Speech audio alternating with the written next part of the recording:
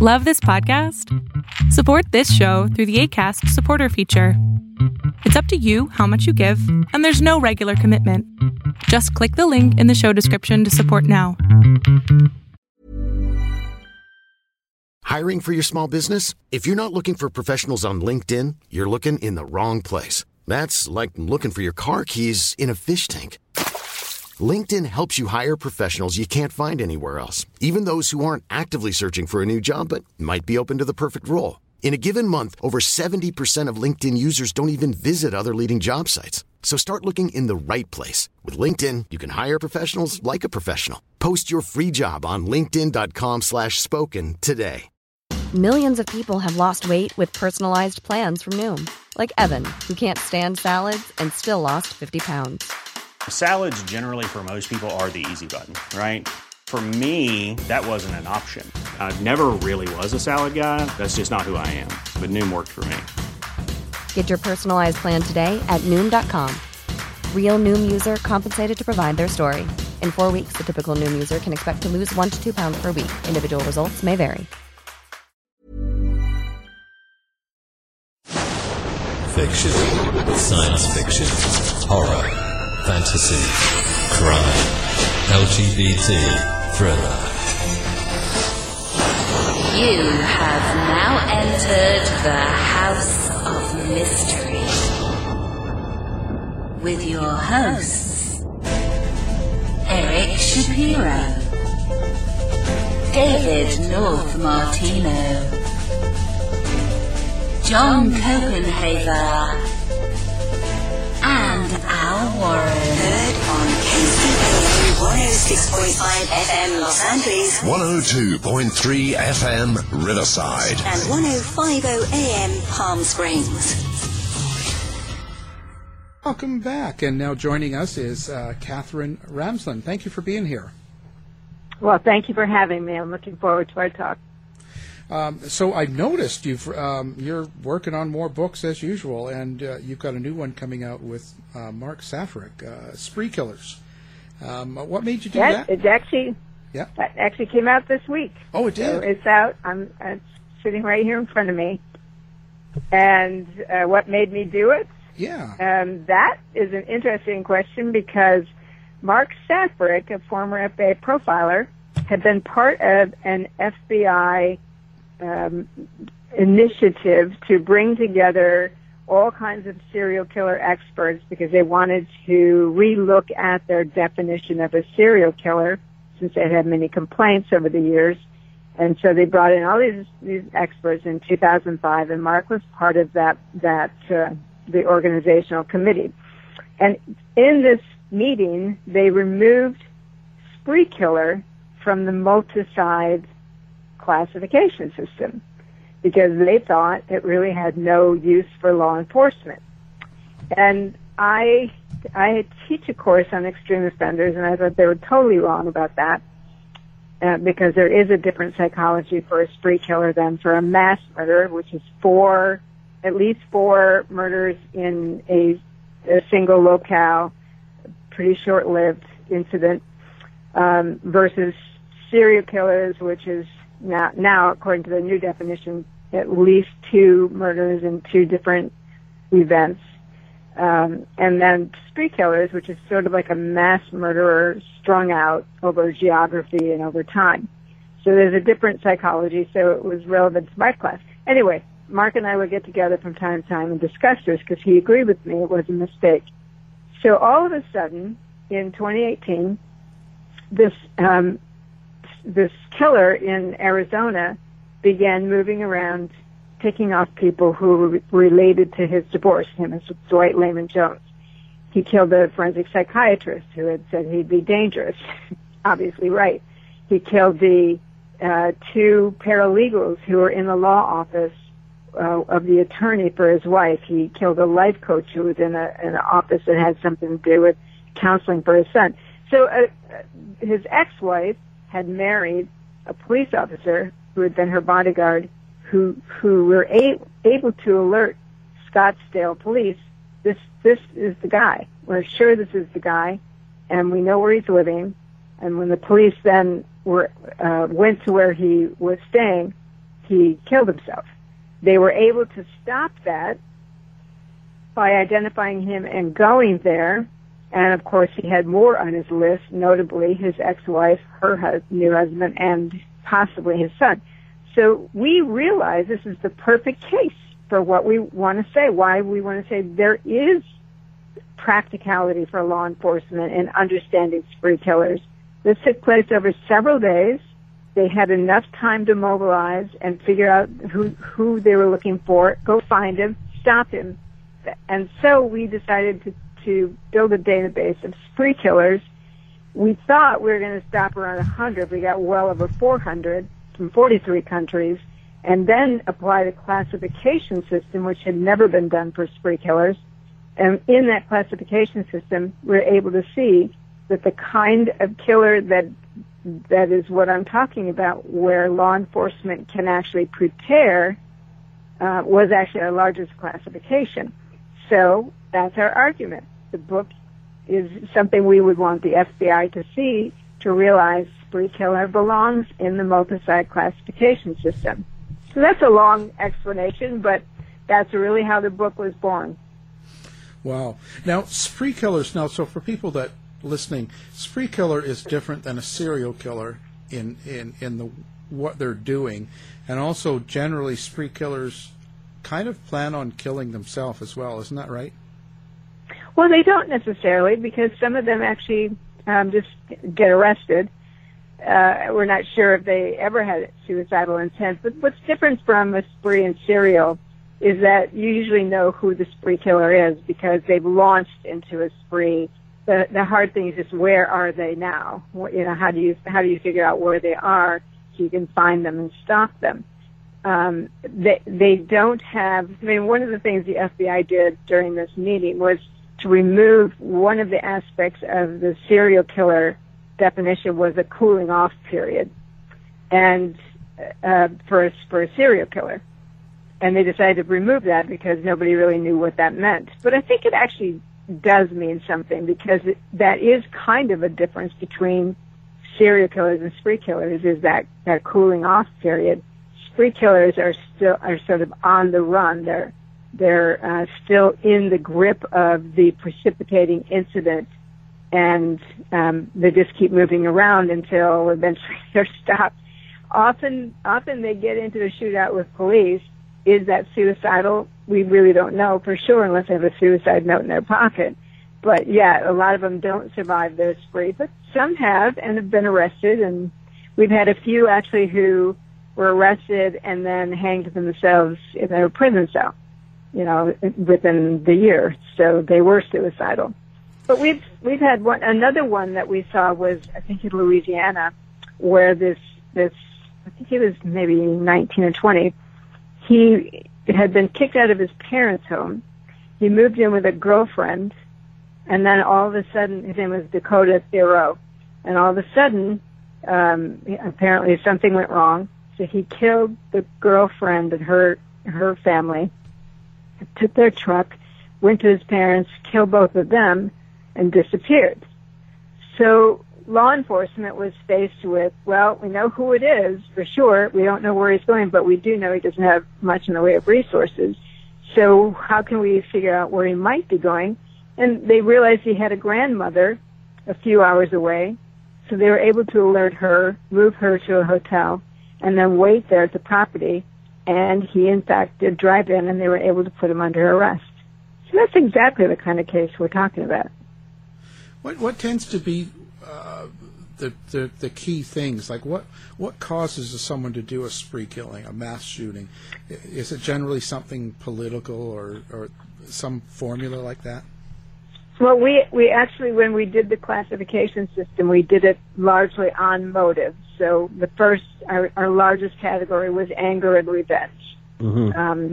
They like the Dwight Layman Jones case in Arizona. He was angry at his ex-wife. She had gotten full custody of their son, and she was actually giving him a load of money for, in their divorce. But I don't know, he just was angry, and he'd gone on YouTube or somewhere and done a bunch of ranting kinds of videos. So we knew that he was angry and punitive. So for him, it was anger and revenge. But we had some who were on a mission. And in the mission category, we had psychotic mission and non-psychotic mission. And the non-psychotic mission tended to be more political or hate crimes or something like that, where the person isn't really psychotic, but they still, feel as if they have to eliminate a certain group of people.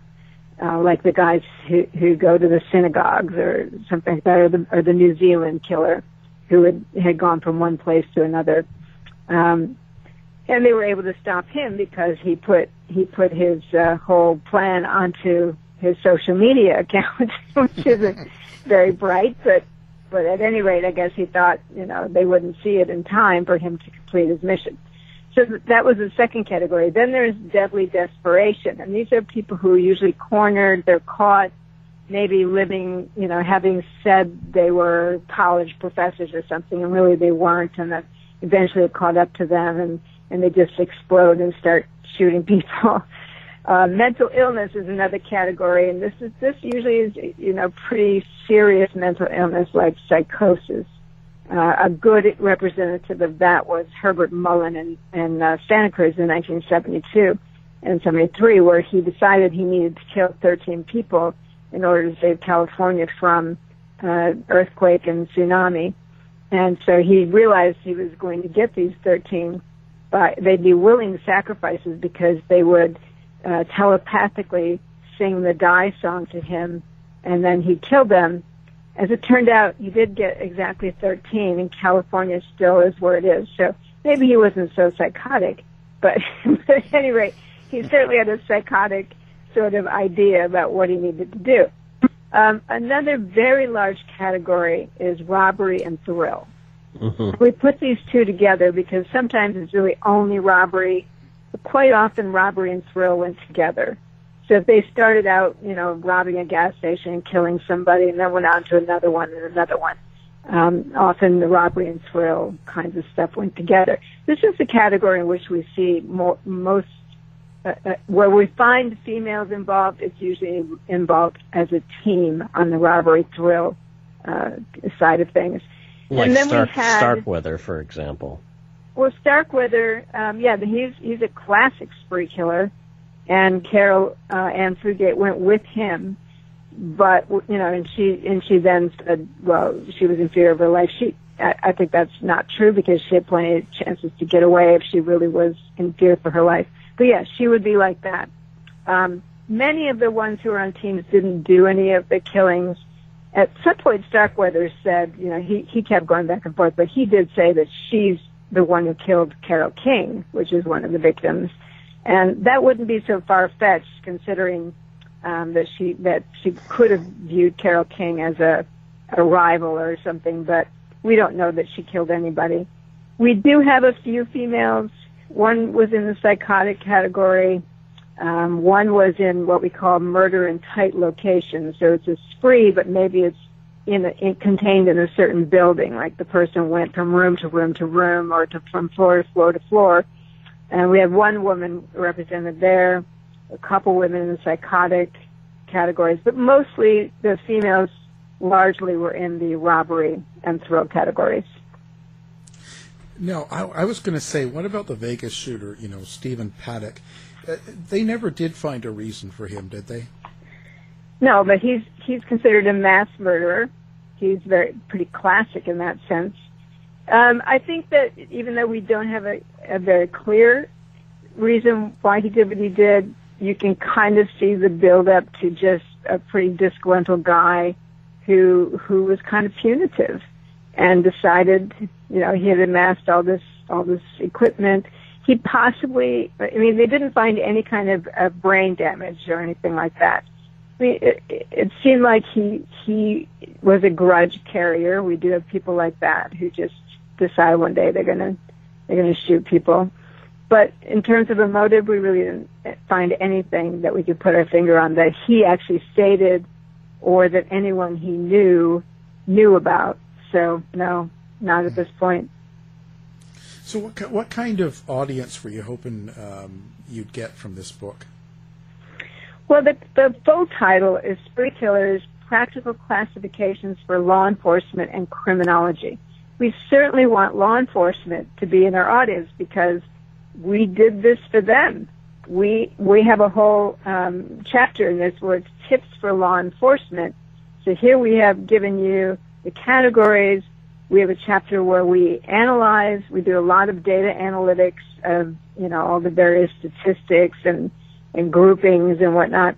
But primarily, our whole thrust for this book was to show law enforcement that if they could identify the type of spree killer they're dealing with, then they possibly could respond to it effectively and stop a spree before it completes itself and save some people. So that's the primary audience, but also criminology, because many criminologists have gone along with the FBI idea that the spree killer really doesn't have much use to us, and we hope to change their minds in that. And then, of course, forensic psychology, because that's the field I'm in. I think that it's really important because the spree killer dynamics psychologically are quite different from a mass murderer and a serial killer. Wow. So who influenced you the most? In my whole life? In your whole life. No, I was going to say more for the writing and for the when you sit down to write a book, who's inspired you? Like, do you like other writers? I really never set out to be a writer. I know a lot of writers believe, from childhood, this is what I want to do. It never was something I set out to want to do. But in fact, the very first book I wrote was on a philosopher called Kierkegaard, and I thought I never want to write another book. But then I wrote a biography of Anne Rice and a biography of Dean Koontz, and I really enjoyed the commercial writing process a lot more than academics. And then I went undercover in the vampire subculture, and I wrote a book, and then it got really fun. So books upon books. I think now around 67 books. Wow. For a person who never wanted to be a writer, it looks like I did want to be a writer, after all. Who influenced me? I guess my favorite writer was Dostoevsky. But again, I didn't aspire to be a writer, so I can't say that was an influence on my decision to do this. Was it Crime and Punishment specifically? Well, no, actually, that's my least favorite of his. Oh. I like the Brothers Karamazov. I like The Idiot far better than Crime and Punishment. I thought Crime and Punishment just was not well done.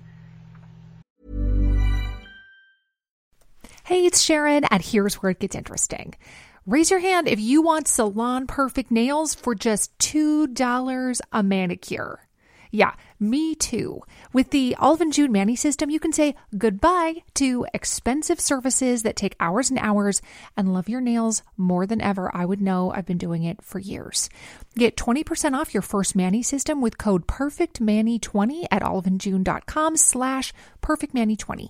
That's PerfectMani20 at oliveandjune.com/PerfectMani20.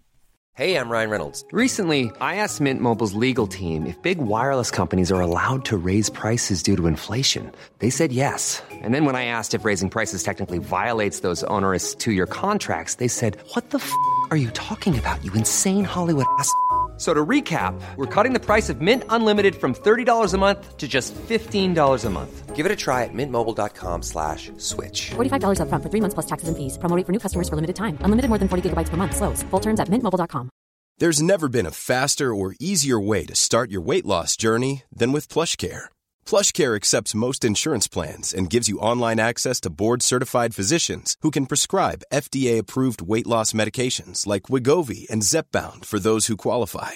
Take charge of your health and speak with a board-certified physician about a weight loss plan that's right for you. Get started today at plushcare.com/weight-loss. That's plushcare.com/weight-loss. plushcare.com/weight-loss. Need new glasses or want a fresh new style? Warby Parker has you covered. Glasses start at just $95, including anti-reflective, scratch-resistant prescription lenses that block 100% of UV rays. Every frame's designed in-house with a huge selection of styles for every face shape. And with Warby Parker's free home try-on program, you can order 5 pairs to try at home for free. Shipping is free both ways, too.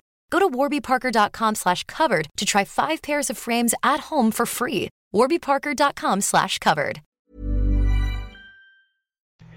I know I'm in the minority on that because it's the classic, but Brothers Karamazov is far better book, I think.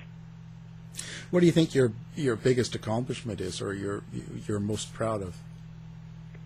I think the book I did with Dennis Rader, where I spent 5 years, getting at the heart of a serial killer's developmental trajectory, the story he wanted to tell about himself and his crimes, was very intense. And I kind of put that together with another book.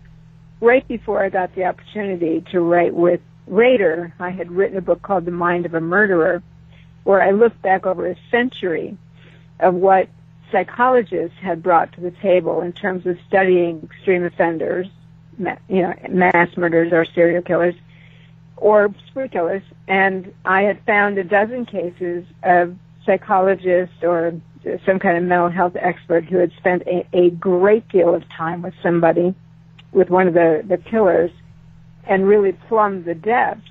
And as that book was going to publication, suddenly I got the opportunity to do exactly what I had just been studying.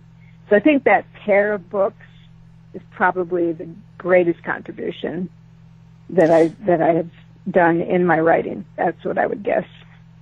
In the new Spree Killer book, what did you like most about it? Well, it was funny because when we first started putting together, we just said, let's look at some other cases, which we did, and then it just kept growing. Like, we'd have 25, and then the next week we'd have 45, and then it was up to 100. And I said, I think this could be a book. I contacted an editor that I had recently worked with at CRC Press and said, do you think this could be a book? He said, yeah, we're interested, and we just kept collecting cases. And I'll just say it right now, Mark did the majority. He contacted people in law enforcement in other countries that he had worked with. And, before I knew it, we had 43 countries represented in this. We were both astonished. I got a student of mine to do an independent study where she helped us with all the Excel charts and all the data analytics of this. It just kept growing and growing, and what was kind of exciting was we were really working with raw material, and I think that's what I always like about writing. I don't want to do stuff I've already done. I don't want to do stuff that other people have already done. I want to plow through new territory because there's a real amazing sense of raw experience when you're very close to information that nobody's really ever put through the process of analysis and theory and all of that. You're really there. You're a pioneer. You're exploring on your own and, figuring this stuff out for yourself. And I find that the most exciting aspect of writing. If I'm, like with Dennis Rader, I created the guided autobiography. I knew the kind of story I wanted to tell. There wasn't any genre for it. So I made one. And that's exciting. That's the fun part of writing, is you're creating something that has not been done before. You're putting it into expression to communicate with others, and hopefully that communication is going to end up being important in some manner. And if it does become important, you've accomplished something. Were you surprised at how many spree killers there were? How many cases you were finding? Not so surprised as I think I was more surprised at the diversity among them in terms of their motives and whatnot. I mean, I figured there probably were at least 100.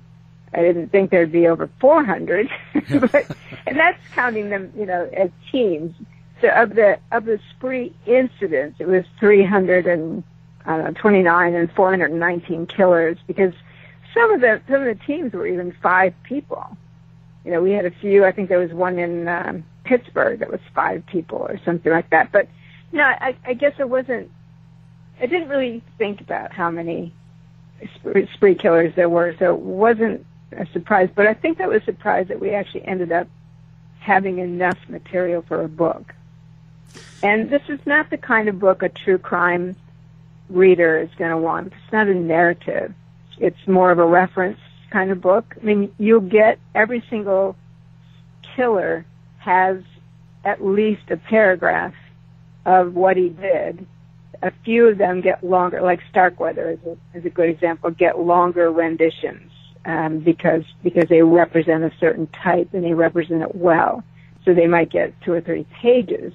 But it's not like a true crime narrative, you know, where you get this beginning, middle, and end. It's really lists and lists within classification systems analyzed. So our primary audience is really law enforcement and criminologists. Do you think law enforcement needs more training in this area then, or?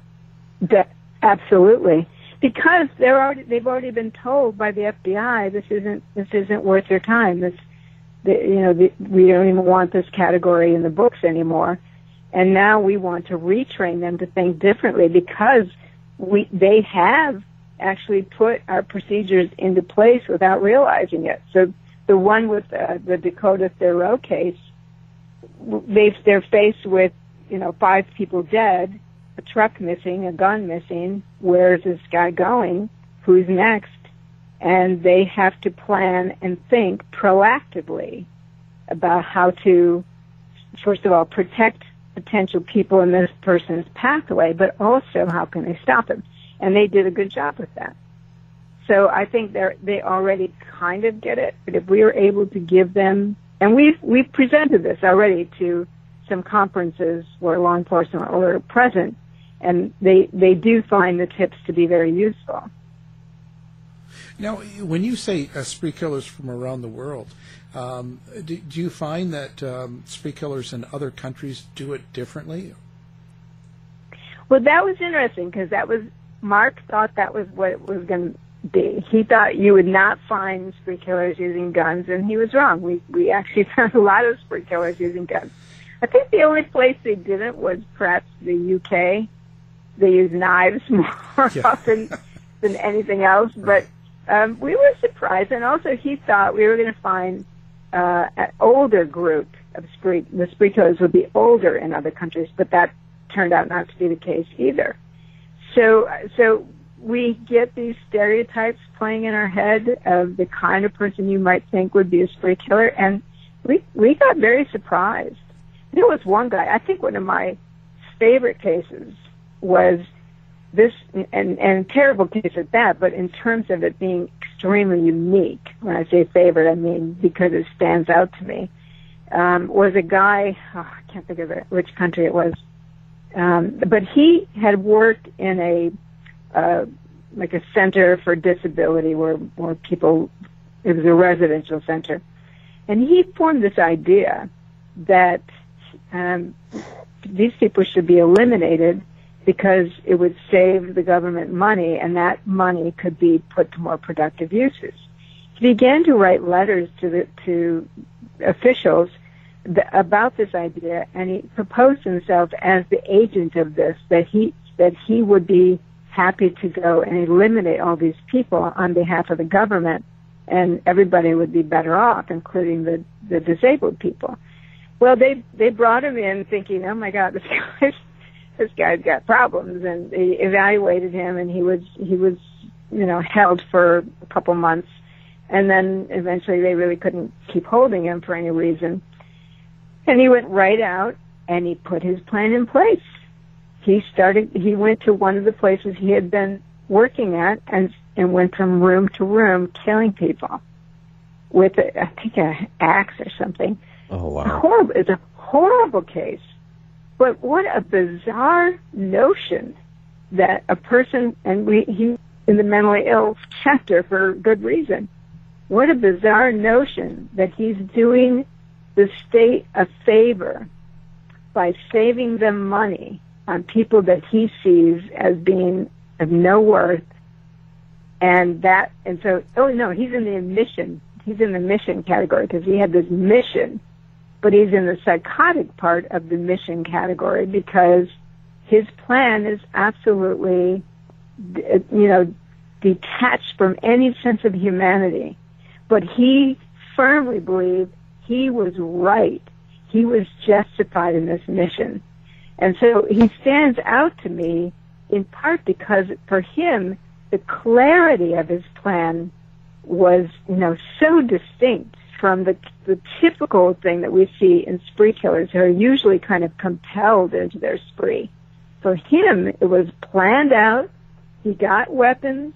He knew exactly how to disable the people at the door, which door to go in, at what time of night would be best. The clarity of his plan was really distinct from what you would ordinarily think of as a spree killer. And he really was psychotic, but still so rational in the way he was going about doing it. So he stands out to me as a really unusual case, but he's definitely a spree killer. Wow. So what else have you got in the works now for you? Well, I'm doing edits right now on How to Catch a Serial Killer, a book that will probably be coming out in the spring, and I have 30 cases where law enforcement or forensic innovation really made the difference in how a serial killer was identified and captured. Wow. Well, we're going to have Mark Safrick on the show next week. So, any good. Well, any secrets? You have any? He'll be great. What are you gonna have him talk about? This book? Well, probably the book. Probably some of his other work. Do you have any good secrets about him or? I'd never tell if I did. Are you kidding? Oh, Mark is good for you. Don't throw your co-writer out of the box. I tell you though, he was great to work with because he hadn't written a book before, and I'm the type of writer like I just want to get this done and get this off my plate, and so. My other co-writers have always talked about the whip I hold over their head. And in a way, I'm like that because I should get this done, let's move. And Mark was very good about that. I mean, he even though he's also learning the process along the way, which is his own challenge, he was very good about here's a case, what do you think about this case? He was great to work with. He's a really good co-author. I'm very happy we have this book. I feel really, really privileged to have worked with him. And so, no secrets. I think he was fabulous. Well, I have one question. I'm just about to write my first book. As a first time true crime writer, what is your advice? Do you have any piece of advice that you can give me? Well, is it a true crime narrative type of book that you want readers to be hooked by, and is it a page-turner type, or is it more, can you give me a little bit more? It's a compendium, so I'm going to be writing 25 different true crime stories in short form. Okay. Yeah, so a little more narrative. Well, it's often good if you have an arc of some kind that holds those narratives together rather than just one after another. So... for example, when I wrote a book with Greg McCrary, another former profiler, he had a number of cases he wanted to write about. So we created it into an arc that spanned his career and showed you what he was learning along the way. So that by the time he got to a certain part of his life and he was prepared for a very difficult international serial killer case because of what he had done earlier in his life. So even though you get distinctly different cases, you get that string all the way through, that this is about his perspective and the things he's learning from it. So if there's a way to do that, I don't know if you have a theme that ties them together. Yeah, well... I don't know what you want to give away, but... I'd rather not give away too much, but that is exactly the thing that I'm struggling with right now, so you hit that right on the head. So that's interesting. Well... the best way to find the theme is to immerse deeply and then Like do a bunch of immersion before you go to sleep. Let your brain. I actually wrote a whole book on this. It's called Snap: Seizing Your Aha Moment, and it's a whole book on what you can do to get yourself to the point where you receive those amazing insights. And I've had that happen to me. What I do is I cram and then I go for a walk and my brain just snaps out the stuff I need. So usually the best thing to do is rather than try really hard on it is to put it all into your brain like a salad and let your brain mix it around and deliver to you organically what the theme would be. That's a great idea. I've come up with a few things practicing that sort of, not as consciously as you mentioned in Snap, but I think I need to read that book. Are you working with an editor or just? Yeah, I am. I'm working with HarperCollins, so. Well, your editor should be able to give you some sense of direction as to what. I mean, if they've already contracted the book, they should have some idea of what they're hoping for, right? Yeah.